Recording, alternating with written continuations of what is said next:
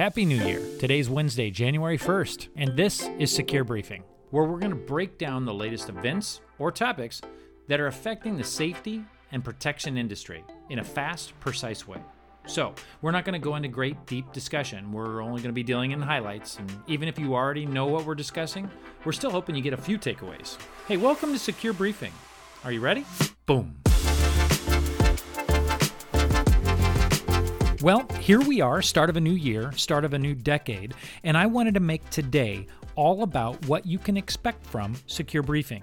You see, I'm so excited about sharing this information with you because the project that I'm about to talk about has been worked on for almost an entire year, and we are so close to that launch date. Phase 1 of this project was the podcast. Phase 2, well, that's the launch of SecureBriefing.com. So what is that? Well, not only is it a place that's going to complement this podcast, where in the event that you want to dig a little deeper into a subject, it's also a place where you can get your news.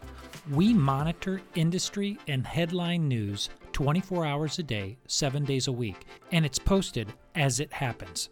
And we also understand more and more people get their news through social media. So we've created a page to monitor multiple hashtags all in one location to where you can go and see multiple conversations that are going on instantly, 24 hours a day, 7 days a week, live as it happens.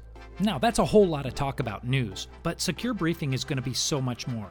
It's going to be a place where you can find different resources, such as open source investigation tools, state-by-state ORC sites, emergency management and business continuity links, industry blogs, product reviews, the largest list of solution providers in the industry all in one location, kind of like a virtual Rolodex. Also, a place where people looking for a job can be connected with people that have job openings. There's going to be so much more that you'll be able to discover when this goes live. And there's so much more that we can add as it evolves. And in 2020, we're changing the way we're doing the podcast just a little bit. Don't worry, we're not going to change the under 3-minute theme.